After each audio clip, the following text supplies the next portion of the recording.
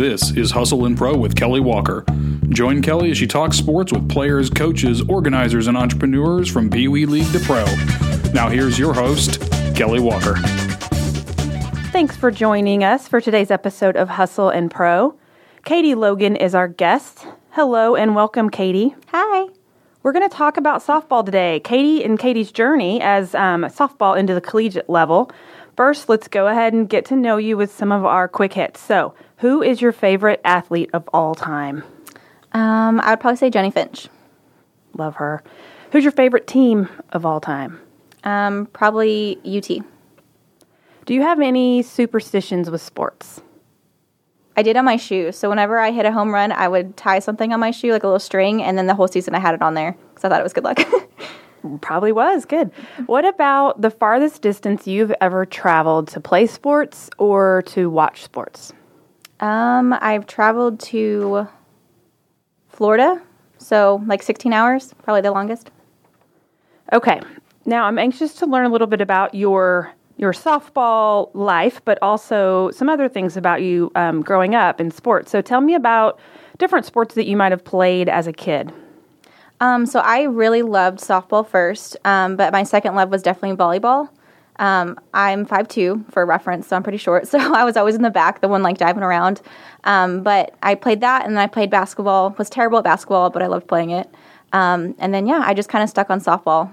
At what point was that? Like, how old were you when you stuck on softball? I started select when I was about 10. So 10U all the way up to college I started playing.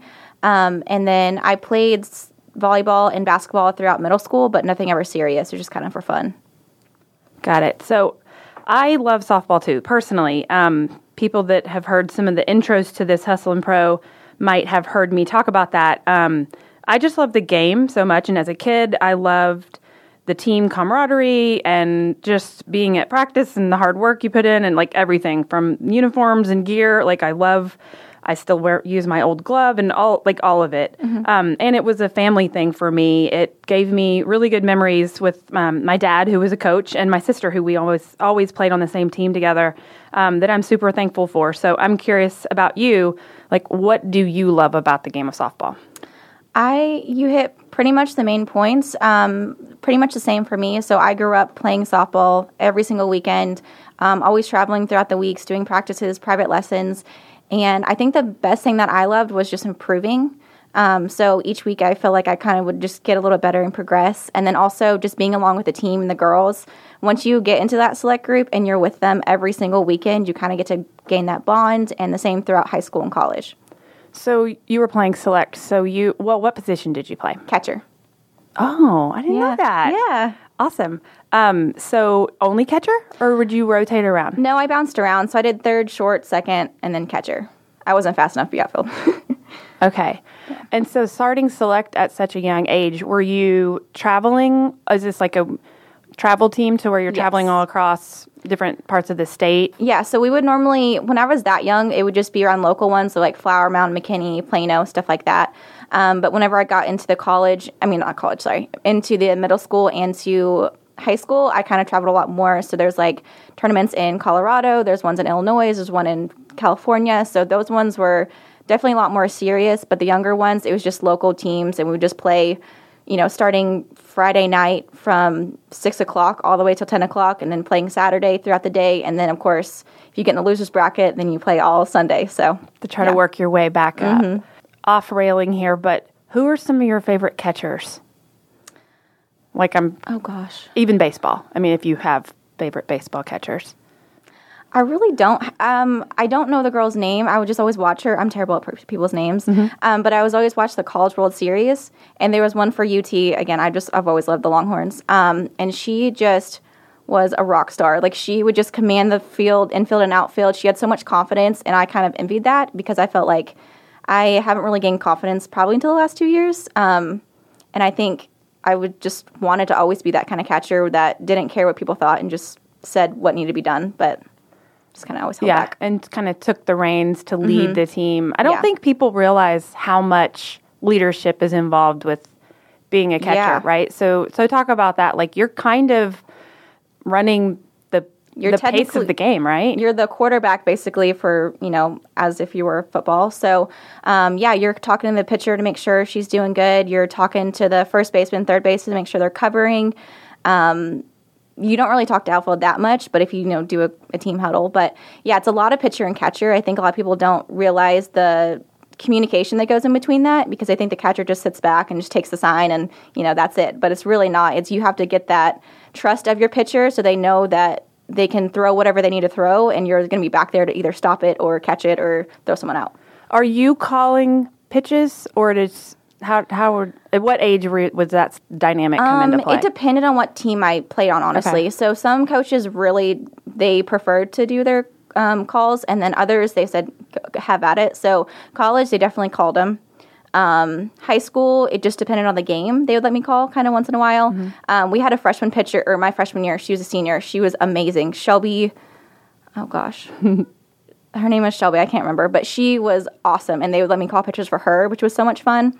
And then middle school was where I got to call more, because normally those pitchers aren't that advanced, so it's kind of curve screw, changed fast.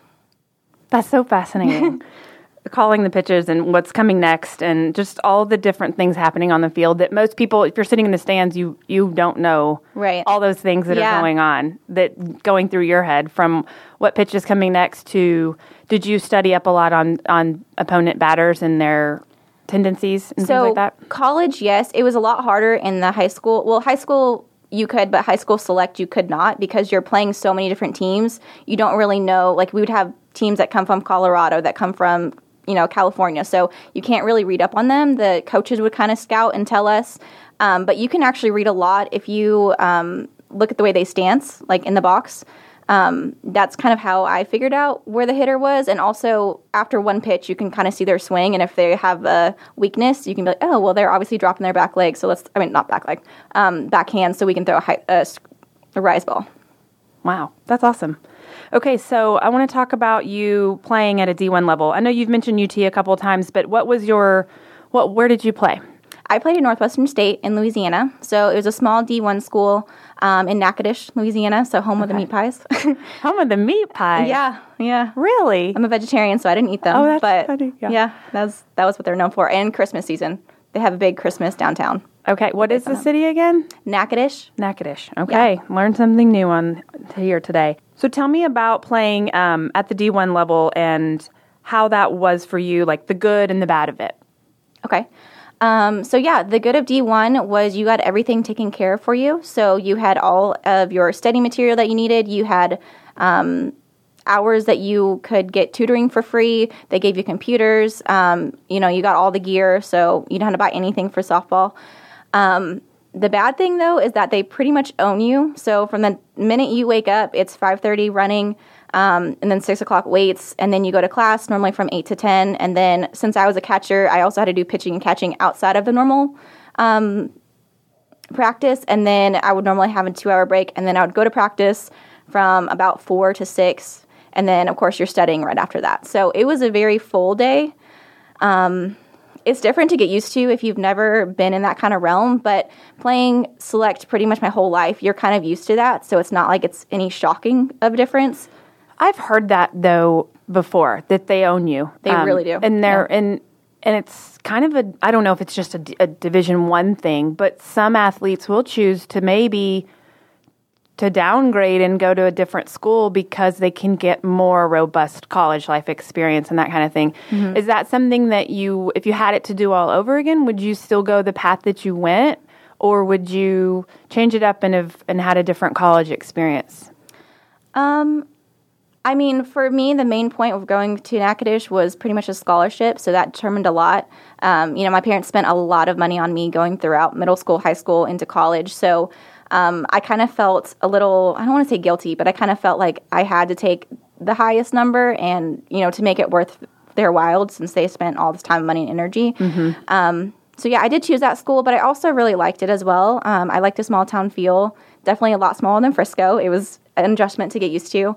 I don't think I would have changed it. I played through sophomore year. So sophomore year at the very end, I kind of decided that, I kind of want to enjoy the actual college experience, get a job, and figure out who the heck I am outside of softball. Yeah, because that was probably your whole freshman, sophomore year, right? Yes. Softball. Mm-hmm. What challenges did you face then through that? I mean, maybe it was injuries. I mean, as a catcher, you're throwing more than almost anybody on the field because even the pitchers switch out. Yeah. So what were some of the challenges that you faced?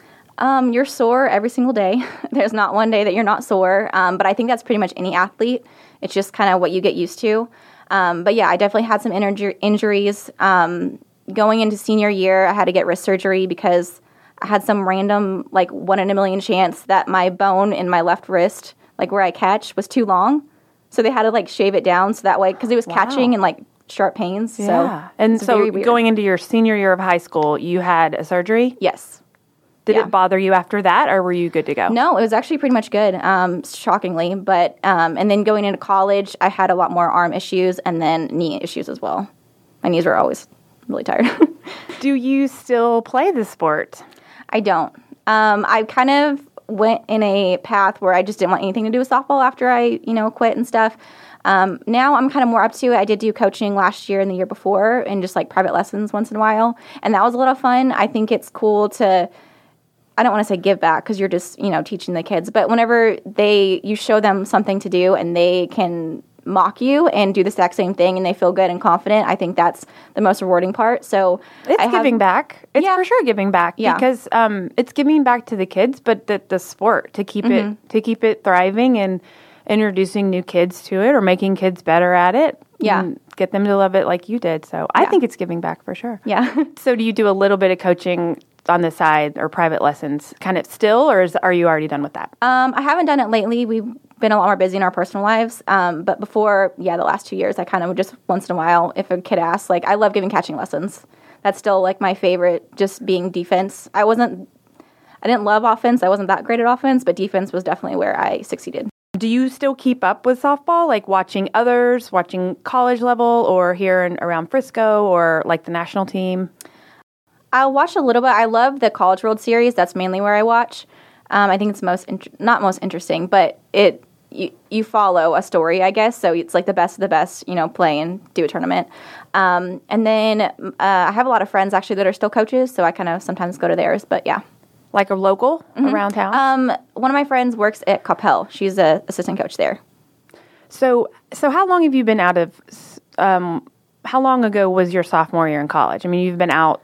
I've been out. I graduated 3-ish, 3.5 years. Okay. Yeah. So I'm way, way older than you. So I always, when I go watch softball now, I think, man, it's changed a lot since my little league softball. Well, in high school and just for fun in college, rec stuff. And now I'm old lady softball player. But I noticed how much it's changed. It just seems it's just so much faster. Up a level, intense, so fast. And I don't know. I mean, everything about it seems different. So do you see it changing, even from just a few years you've been out of it, if you're still observing it with your friends who coach? I do. I see the hitting changing a little bit, the form. I think that always kind of just evolves as the new as the new pitchers learn new pitches. I think you have to kind of adjust your stride and your, swing to that.